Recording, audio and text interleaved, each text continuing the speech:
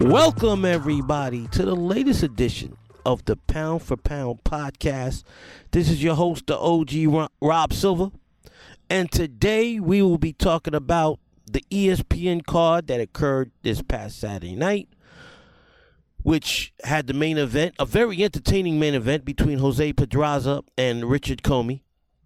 We will have another, and this time very extended, question and answer session from the great listeners that follow me on Twitter.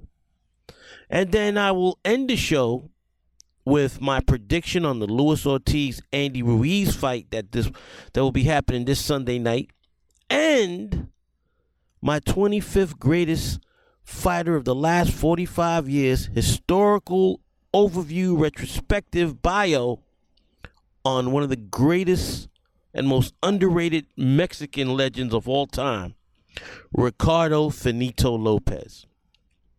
Now on to Saturday night's action that was broadcasted live on ESPN.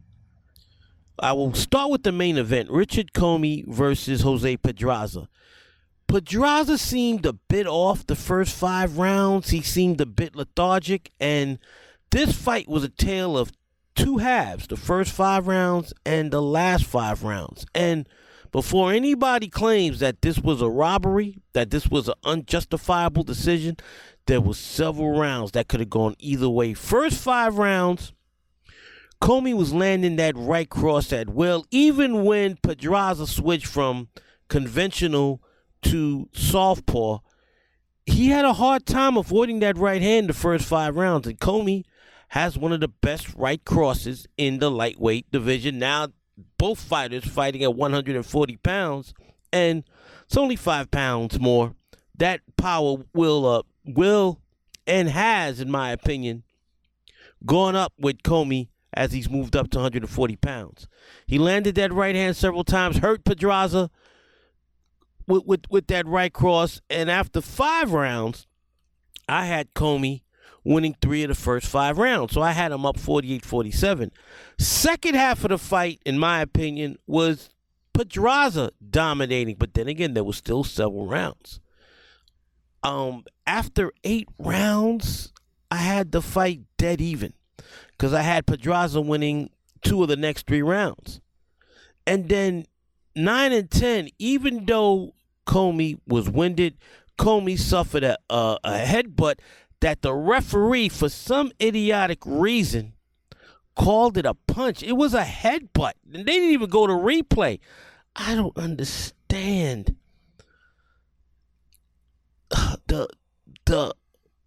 Man, today, boxing referees are just like boxing announcers at an all-time low in terms of competence, in terms of skill level. That was a headbutt. Anyway, the headbutt altered the fight because from that point on, Pedraza was more aggressive and, in my opinion, carried the action. Even though after 8 rounds had it dead even, the 9th and 10th rounds, spirited action, both men going for the gusto. I had Commey winning 2 very close rounds in both 9 and 10. Both men did great work. Both men landed great shots. Now that Pedraza was fighting out the southpaw position, he was landing his left cross at will, especially being that Commey was bleeding badly from the side of his left eye. By the way, Pedraza's eyes were both closing and his nose was bleeding. So both men suffered and a ton of punishment, and you could tell by the way both men looked at the end of the fight. 10th round ended. I had it 6 rounds to 4, 96-94 Commey. The fight was scored. One judge had it the same way I had it. Another judge had Pedraza winning 97-93. I'm not going to bitch and moan about that scorecard because there were several rounds. There were at least 4 to 5 rounds, maybe even more, that could have gone either way, depending on what you like. Pedraza, throughout the entire fight, did tremendous body work. He dominated to the body, and Commey landed the hardest shots for the most part to the face. Both men jabbed. to set up their power. This was a very good fight. Now, not a fight of the year, but very good fight from a technical aspect and from an action aspect. And the third judge had the fight even 95-95. I can't grab with it. People were bitching and moaning, saying it was a robbery. Pedraza and his camp felt they were fleeced. I cannot call a fight a robbery if 4 or 5 rounds could have gone either way. The only thing that needs to happen is that both men need to fight each other immediately. Nothing was accomplished. Nothing was settled from this fight. And it would be a very entertaining second fight. Both men will either fight for a title with a win or become a gatekeeper with a loss. So a lot was riding on this fight. I thought the draw was a justifiable decision. And let's do a rematch. And Comey's dangerous. Richard Comey's a dangerous 140-pound fighter because of that right hand. He's not the greatest boxer, but he's got a great chin. He's got a lot of heart. And like he showed in his fight against Lomachenko, the man doesn't stop fighting. And he's always got that one-punch power in his right hand. So I'm hoping that he and Pedraza face each other again. As far as the undercard goes, this was one mismatch after another. Real quick, and I know that but before I get to Jared Anderson, I want to talk about the new heavyweight prospect that Top Rank has. He won a silver medalist at the last Olympics, Richard Torres. Torres hasn't shown anything to me. He's fighting these fucking dudes from a morgue. Until he steps up and fights real fighters, I haven't seen enough to think if he's going to be a heavyweight contender or future champion. So I'll leave it at that. Jared Anderson, and this will segue into a question, one of the 2 questions that Big Malcolm Play Cousin sent me for the question and answer session. Jared Anderson beat another stiff. First 12 fights of his career, Jared Anderson has beaten stiff after stiff after stiff. I see the comparisons, and I agree with the comparison. He does remind me of a young Riddick Bowe. And if you look at the trajectory, first 12 fights of Riddick Bowe's career, juxtaposed with Jared Big Baby Anderson's first 12 fights, similar fighters. Guys that were there just to be beat up and put to sleep and to make you look good. But Jared has a tremendous skill set. I've said this before. In my opinion, he's a future heavyweight champion of the world and will be, in my opinion, and you guys could take me to task because he hasn't fought anybody to prove that yet, but the skill set there is there for me to believe that he's the next great American heavyweight. That being said, now I'm going back to comparing Riddick Bowe to Jared Anderson. Jared Anderson is only 22 years old, so he can work on this. But Riddick Bowe's first 12 fights happened in an 18-month period. We're going on 3 years. Jared Anderson's pro career. Jared Anderson's first fight was October of 2019. He only has 12 fights in 3 years. And don't give me that pandemic bullshit, because if I'm not mistaken, he fought 5 or 6 times during the pandemic. This is the first time he's fought in 2022. For a young, up-and-coming stud like Jared Anderson, you cannot go almost 9 months in a year without fighting. This man should be fighting every month, at the least every 2 months. Top Rank. Bob Arum, put this man in the ring more often. And now, to the question and answer session, because it's a perfect segue to a question Big Malcolm asked. And Big Malcolm asked, as I go to the Ask Rob Silver feed, let me get that. All right. Now I'm here. All right, this is Big Malcolm X's Play Cousin's first question. Eddie Hearn said that he wants Anthony Joshua to face a top 15 contender for his next fight. Jared Anderson is currently ranked number 14. Could it happen, and who wins and why? That fight's not happening. right now. It's too much of a risk for Anderson right now, and Bob Arum is not going to put his prized heavyweight prospect in the ring with a former two-time world champion who still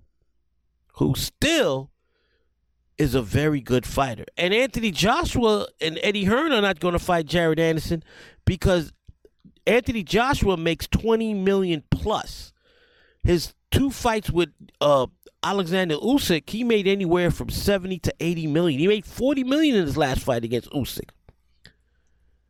He's not going to make nowhere near the $20 million average he's had since he became heavyweight champion of the world.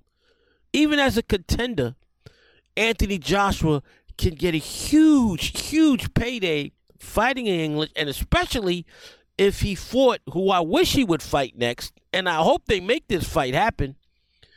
Despite the fact that neither man are heavyweight champion of the world, I want to see, and the public wants to see, the most anticipated heavyweight fight in America right now. It's not Usyk versus Tyson Fury. In America, it would be Deontay Wilder versus Anthony Joshua. Both men will make over $50 million in that fight. Joshua is used to getting those big paydays. How much would he make against a Jared Anderson? 5, maybe 10 million? Anderson hasn't gotten to that stature yet where Joshua can get that a payday. Now, I do see this fight happening eventually in possibly 2 years if Joshua's still fighting. And Anderson, by that time, I believe, will hold one of those fictitious sanctioning body belts. But I'm not going to answer the second part of the question, Malcolm, because I don't think that fight's going to happen. If and when that fight does happen, then I'll go ahead and make a prediction. Now, I want to get to Malcolm's other question before I go to the rest. Let me see. Okay. Naoya Inoue, he commends me on the podcast I did talking about Naoya Inoue's historical overview, and he asked, do you think he beats Cool Boy Stephen Fulton? Does boxing need more tournaments, and what was your best and worst tournament formats? In my opinion, the best tournament formats were the World Boxing Super Series tournaments that happened pre-pandemic with the cruiserweight. That's when we saw Usyk become undisputed cruiserweight champion of the world. He shined on that tournament. Naoya Inoue shined on that tournament. Josh Taylor and Regis Prograis gave us one of the greatest 140-pound title fights of all time in that tournament. So that, in my opinion, is the greatest format, and I think that's done. That's not happening because all the available world champions now have signed exclusive deals with big-time promoters like Matchroom, Top Rank, Golden Boy, etc. The World Boxing Super Series were able to get these fighters like Naoya Inoue, like Josh Taylor, like Regis Prograis, who at the time did not have exclusive deals. That's no longer the case. So I don't see that happening again, but that was a great format. And it's been over 2 years since they've done anything. So I think that format is done. The worst tournament format I ever saw was back in 1976. The ABC Don King Ring Magazine United States Heavyweight Tournament that was scandalous. Don King paid Ring Magazine, and I will get to Ring Magazine later on in the podcast, money to make up fictitious rankings for heavyweights that had no business being in this tournament. It was a farce, and it was pulled after a few fights because back in 1976, we didn't have social media, but the national media and the boxing media, once they found out about the chicanery between Don King and Ring Magazine, blasted both and ABC pulled the plug, and rightfully so. Now, on to my next question. And the next question is from This is a non-boxing question, but my buddy from Uganda, Kevin, asked, what's your philosophy of life? Ladies and gentlemen, my philosophy of life is when do your best at whatever you can do, whether it's a relationship, whether it's your job, your profession, whether it's raising a child. Do your best. Do your best. Give it 100%, because at the end of the day, if you don't give 100% and things go awry in that job, with your child, with your woman or your man, you're going to kick yourself in the head. And it's come to light for me in 2022 because recently my girlfriend of 8.5 years and we broke up. And I'm going to be honest with you. I gave 100%. I treated her like the queen she is.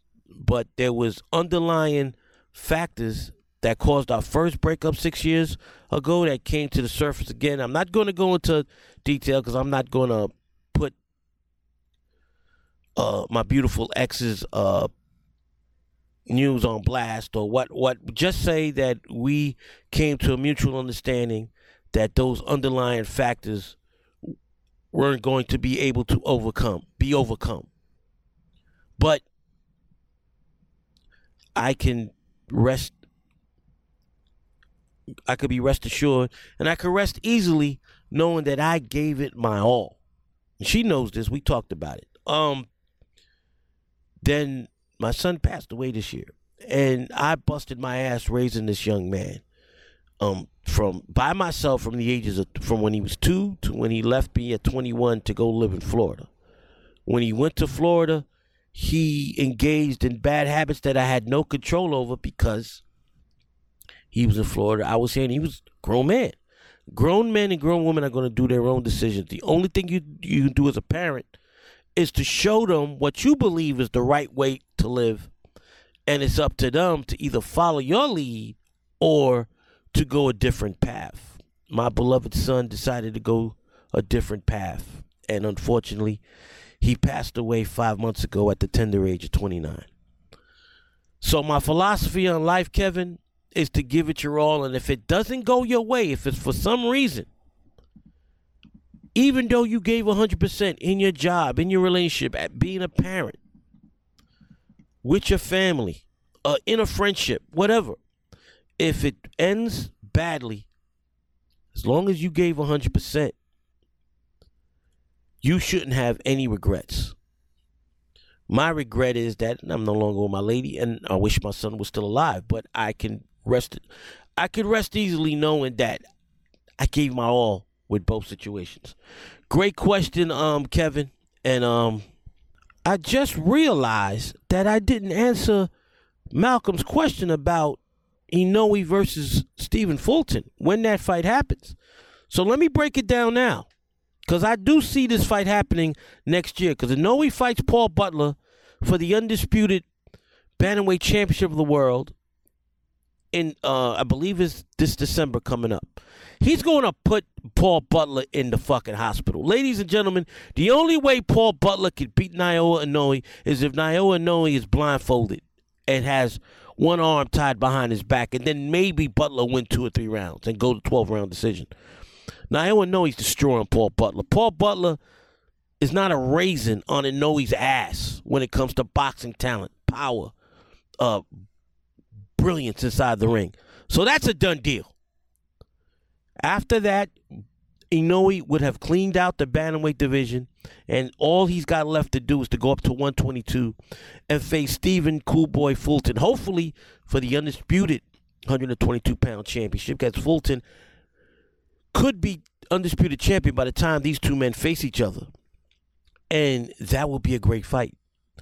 Fulton has a lot of Meldrick Taylor in him, so you're not going to be able to outbox Inoue, because Inoue, like a Thomas Hearns, has that great jab that you cannot hit and move against, because that jab stays in your face. To beat Inoue, you have to take chances like Nonito Donaire did in their first fight attack him, go to the body, and land power shots. Fulton can be, like Meldrick Taylor, a very aggressive fighter. He would have to out-hustle Inoue and take those incredible left hooks and right crosses that come off the jab in order to win a close decision. That's his only shot at beating Inoue. I don't see that happening, but that's the only way. And Fulton is the only guy, in my opinion, with the ability at 118 or 122 to beat Inoue right now. That being said, I don't believe it will happen. And when and if that fight does occur next year, I'll give an even more complete rundown and a surefire prediction on my part. Now on to the next question.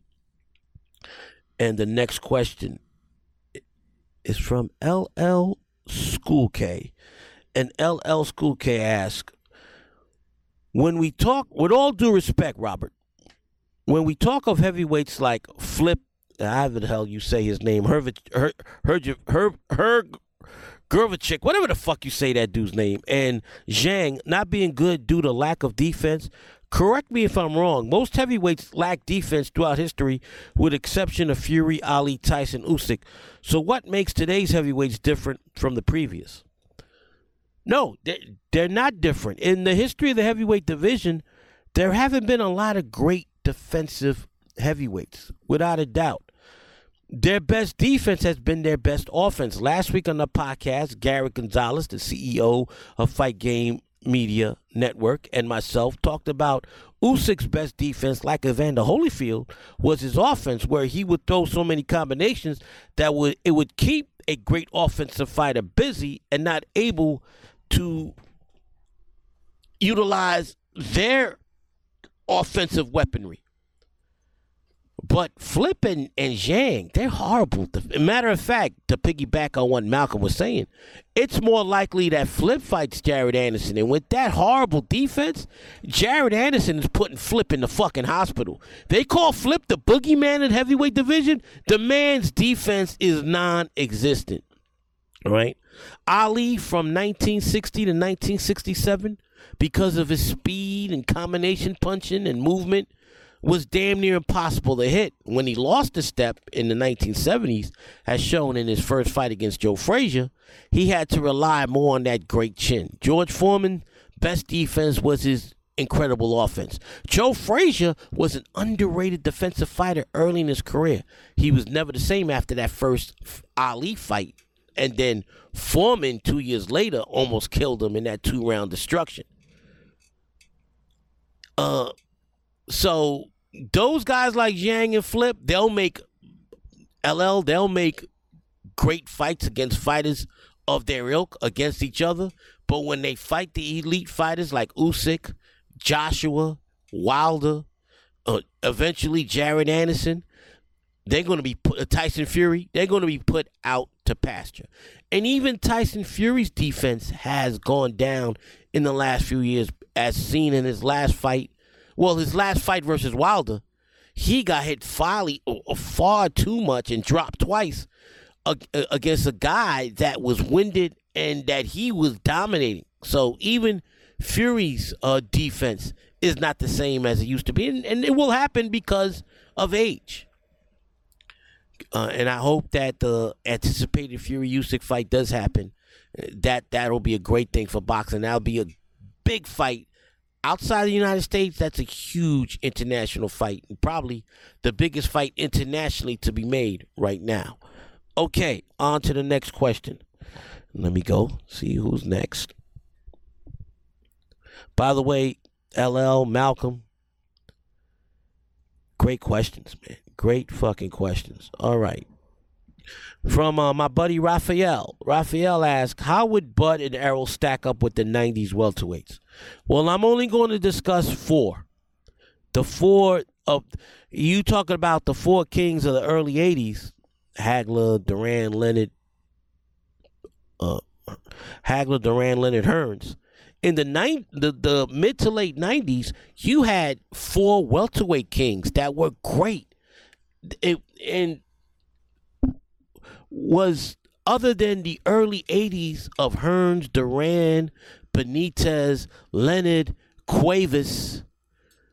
That was a loaded welterweight division from 1979 to 1981.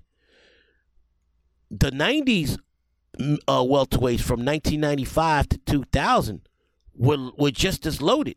And we're talking, the four I'm talking about that I will compare Errol and Bud to: Pernell Sweet Pea Whitaker, Felix Tito Trinidad, Oscar De La Hoya, and Ike Quartey.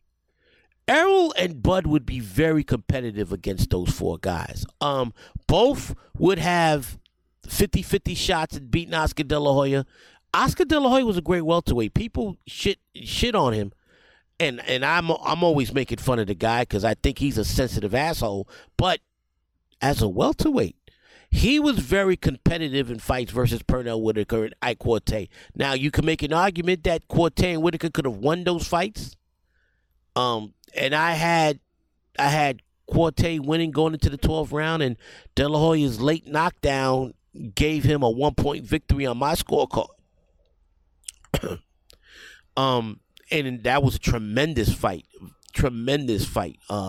Matter of fact, I will be doing that fight on another a podcast. Follow me on Twitter because I don't promote other podcasts on this podcast. This is strictly for this podcast. So follow me on Twitter, Robert Silver 5768, and you will see the platform for that podcast. But that was a great fight. The Pernell Whitaker Oscar De La Hoya was a very scientific fight where both men were trying to outbox each other. And that fight, I thought Whitaker won, but there were several rounds, just like the Quartey fight, that could have gone either way.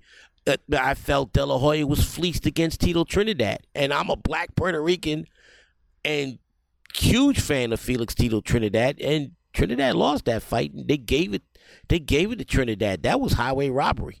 First time that De La Hoya got the wrong end of a decision. And so De La Hoya fought the other three guys and came up with a 2-1 record against the other three guys. It could have easily been 1-2. It could have been 1-1. Three close fights, and I definitely thought he beat Trinidad.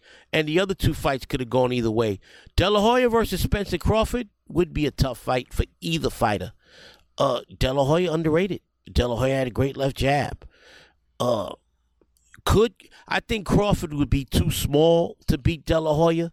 But then again, let me backtrack. Pernell Whitaker was 6 inches shorter, almost 6 inches shorter than De La Hoya, and he gave De La Hoya hell. And Crawford hits harder than Pernell, but not as great defensively as Pernell. It would be tough for me to choose. Errol and Bud would definitely have chances at beating De La Hoya. Could either man beat Ike Quartey? Could either man get past Quartey's boomerang of a left jab, a battering jab? Ike Quartey had one of the five greatest jabs in the history of boxing. Quartey at 147 pounds was a menace. Could Spencer Crawford overcome that great jab? That's also a very tough fight. And to me, a 50-50 fight. Pernell Whitaker beats Bud Crawford, in my opinion. I don't think Pernell beats Errol Spence because I think Pernell would be too small for Spence, and it would be Spence puts a lot of pressure on a fighter, and I think Pernell would lose a close decision to Errol Spence. Pernell is not getting knocked out by anybody. He beats Crawford by decision, and he loses to Spence by decision, in my opinion. Am I missing any of the four kings? Felix Tito Trinidad. Errol Spence would put a lot of pressure on Tito Trinidad, and that would be to his detriment. Tito knocks out Spence, and Tito knocks out Bud Crawford, because Bud Crawford is not going to be able to outbox a 5'11" Tito Trinidad.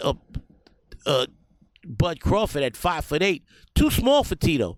Tito knocks both men out, in my opinion. And so that's the four. And then, of course, you had Shane Mosley come in 2000, but I'm not going to count him because he didn't become a welterweight champion until 2000. So That's my answer to your question, Raphael. Let me know what you thought of that. Spence and Bud would be highly competitive in that era, but I don't think they would beat the ultimate welterweight in Tito Trinidad, because I don't think either man could move around the ring for 12 rounds like Oscar De La Hoya did. I think both men would become aggressive by nature and eventually get put out to pasture. All right, now on to the next question. All right, I think I have these questions are from my email, so let me get to that. All right, I think. Okay, here we go. Nice guy Eddie Axe, he talks about Navarrete from last week, and he goes, Navarrete, man, I like him, but Shakur would pick him apart. Navarrete would be dog food for Shakur Stevenson. Shakur Stevenson will hit him at every. As I mentioned last week on the podcast, Navarrete's defense is non-existent. Shakur is the best defensive fighter on the planet, and when he retires, I predict he will be in the conversation alongside Floyd Mayweather and Pernell Whitaker and Willie Pep as the greatest defensive fighter that ever lived, right? And he would land combination after combination against Navarrete and brutalize him. Baez was hitting Navarrete with movement, with angles, and was winning the fight before Navarrete knocked him out with a singular shot to the body. That's not happening against Shakur. Shakur does not get hit cleanly. It will be Shakur all night long. Ladies and gentlemen, I will be at the Shakur Stevenson fight September 23rd from the Prudential Center live. I'll be there. Be the first fight I attend in over 5 years. I will record some parts while I'm there talking on the fight. And so you'll hear some clips of me doing play-by-play from my seat. So, yeah, Navarrete Eddie has no shot in the world at beating Shakur Stevenson. I don't give a damn what any so-called boxing expert out there can state. It's not happening. He's not beating him. All right, now, I have one more question, and I believe this is from Will Davis. Let me see, Will, where's your question at? Will, here we go. Will.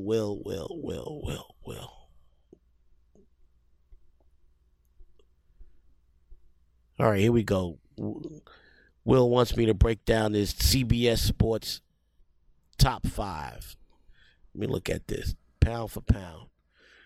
This CBS pound for pound top 5 is pathetic. It's fucking pathetic. Just like Ring Magazine's top 10 is. Will, they got Usyk 5, Terrence Crawford 4, Errol Spence 3, Naoya Inoue 2, and Canelo number 1. How the fuck do you have Canelo number 1? Ring Magazine had Canelo number 5.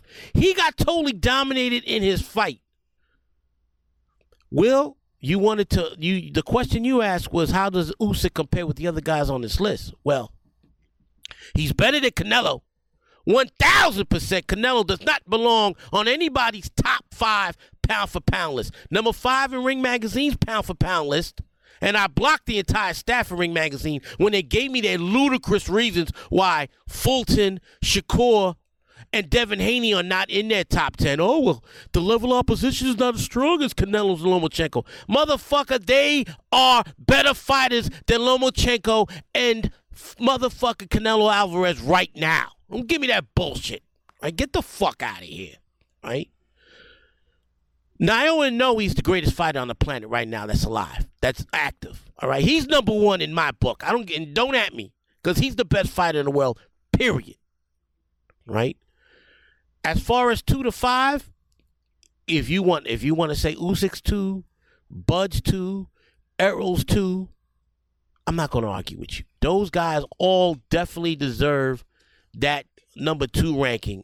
So you can say 2A, 2B, 2C, Usyk, Bud, and Spence. Hopefully Bud and Spence fight this year before the year ends, because please, it's about time. But that answers your question, Will, and that ends the question and answer portion of the podcast. Now, before I go into my historical overview of Ricardo Finito Lopez, want to make my prediction on this Sunday night's Fox pay-per-view main event between Luis Ortiz and Andy Ruiz. By the way, $75? Are you fucking kidding me? When you just had Usyk versus Joshua last week on DAZN for their $20 monthly fee, how is that not a pay-per-view? And Ortiz versus Ruiz that's pathetic. That being said, this fight is similar to Comey versus Pedraza in that both fighters need this fight desperately. Ortiz, however old he is, I think in the birth certificate they found in his hometown in Cuba, I think he's turning 72 later this year. So for a 71-year-old fighter, he is still damn good. Ruiz is more active inside the ring. I've been wrong on my last two predictions. I predicted Joshua would beat Usyk. Usyk beat Joshua. I predicted Comey would beat Pedraza. It was a draw. This week, I'm going to make another prediction against the curve, against the wave. And I'm going to predict Ortiz by late KO over Andy Ruiz because Ruiz has incredible power, and I think he's going to catch Ruiz. Ruiz will build up an early lead, and Ruiz will get knocked out while ahead of Luis Ortiz. And that's my prediction for this fight. Now on to my 25th greatest fighter of the last 25 years, Ricardo Finito Lopez. All right. And I wrote, when the 105-pound strawweight division originated in 1987, I totally ignored that division as I felt it was an unnecessary division in a sport that already had too many divisions and titles. Some things never change, ladies and gentlemen. It's even worse today. It was not until 1990 when 24-year-old Mexican Ricardo Finito Lopez defeated Hideyuki Ohashi in his 27th fight to win the WBC version of that title. For 8 years, Lopez successfully defended his crown 21 times, which is a major reason why he's the 25th greatest fighter of the last 45 years. The first time my father and I saw Lopez fight, my father was shocked at how the 5'5" Lopez could stay at 105 and maintain his incredible power and stamina. Lopez fought tall and worked everything off his totem pole of a jab. Also, Lopez was one of the great body punchers of the 90s and had incredible punching power in both hands, which made him damn near impossible to defeat. After destroying Ohashi in 5 rounds, Lopez began cleaning out the 105-pound division brick by brick. On July 3rd, 1993, Lopez defended his title for the 7th time against former Thai World Light Flyweight Champion Saman Sorjaturong in what was undeniably his finest performance of his career. Lopez dropped Sorjaturong 3 times before referee Vince Delgado stopped the fight late in round 2. Lopez was now due for a super fight. Unfortunately, the two biggest fighters a division above him, future Hall of Famers Michael Carbajal and Chiquita Gonzalez, would rather fight each other 3 times than fight Lopez. Both men would spend the rest of their career avoiding the Mexican warrior. Lopez, unable to secure a major payday, concentrated on destroying more 105-pound contenders. The first time I saw Lopez fight live in person, I took my father to see him August 23rd, 1997 at Madison Square Garden. That night, with Felix Trinidad in the main event, Lopez defended his 105-pound title for the 19th time against the miniature 5'2" Puerto Rican and WBO champion Alex Sanchez. This fight was also for Sanchez's WBO title. Once again, Lopez proved he was on another level as he battered Sanchez from pillar to post until referee Arthur McCanty Jr. showed mercy and stopped the fight. Lopez was 31 and still looked as invincible as ever. Then came Rosendo Alvarez. On March 7, 1998, Lopez, now the WBC and WBO 105-pound champion, faced the reigning WBA champion Rosendo Alvarez of Nicaragua in his second consecutive title unification fight. Alvarez was the first fighter I ever saw who walked through Lopez's high-powered offense and was outlanding the Mexican superstar. Alvarez even knocked down Lopez for the first time in Lopez's career in round 2. Then, in round 7, both men's head collided, resulting in a huge gash above Lopez's right eye, causing referee Arthur McCarthy Sr., Jr.'s father, to stop the fight. The fight went to the scorecards. Because of the ladies and gentlemen, I'm going to go off script here. Lopez should have lost this fight. Lopez got a draw in this fight, the same reason Julio Cesar Chavez got a win against Frankie Randall in their rematch. The WBC rules back then was when a accidental headbutt occurred, whoever did not bleed got a point deducted. The guy who bled, even though it was an accidental butt, would get the benefit of the doubt, which was a ridiculous rule. If the WBC rule wasn't in effect, Lopez would have lost a 7-round technical decision. Instead, he got a gift draw. Now I'm off the script. That point deduction resulted in the fight being a draw. On Judge Dalby Shirley's card, he had it 66-66 even. If not for the point deduction, Alvarez would have handed Lopez his first loss. Instead, Lopez escaped with a gift draw. They would fight each other 8 months later in an immediate rematch. At the weigh-in for the rematch, Alvarez came in 3 pounds over the weight limit and was stripped of the WBA title. Lopez agreed to go on with the fight as he wanted to add the WBA title to his ledger. On November 13, 1998, Lopez once again had his hands full with Alvarez as he struggled to win a very tough split decision to unify the WBC, WBO, and WBA titles. After 8 years of dominating the 105-pound title, Lopez relinquished all 3 titles to move up to 108 pounds. On October 2nd, 1999, the now 33-year-old Lopez challenged slick boxer Will Grisby for his IBF 108-pound title. Will Grisby being one of the few American junior flyweight champions that ever lived. Lopez was able to outbox the crafty Grisby over 12 rounds to become a 2-division world champion. He would successfully defend the belt twice before finally retiring at the age of 35 in 2001. I attended his final fight on September 29th against Solani Patello. This was on the undercard of Bernard Hopkins' virtuoso destruction of Felix Trinidad. Even at 35, Lopez looked as polished and dangerous as ever in knocking out his South African challenger in the 8th round. It was the fitting end to an iconic career. Ricardo Lopez finished his career undefeated with a 51-0-1 record, the only blemish being the controversial draw against Rosendo Alvarez, with 38 knockouts. Lopez's only blemish was repeating myself. Lopez was not only the longest reigning 105-pound champion of all time, he was also the longest reigning champion of the 1990s. Coupled with his incredible offensive repertoire and power, Finito more than deserved to be the 25th greatest fighter of the last 45 years. Ladies and gentlemen, he would have been even higher had he not been ducked by Michael Carbajal and Chiquito Gonzalez, because in my opinion, he would have knocked out both those fighters. Ladies and gentlemen, until next week, be blessed and be a blessing.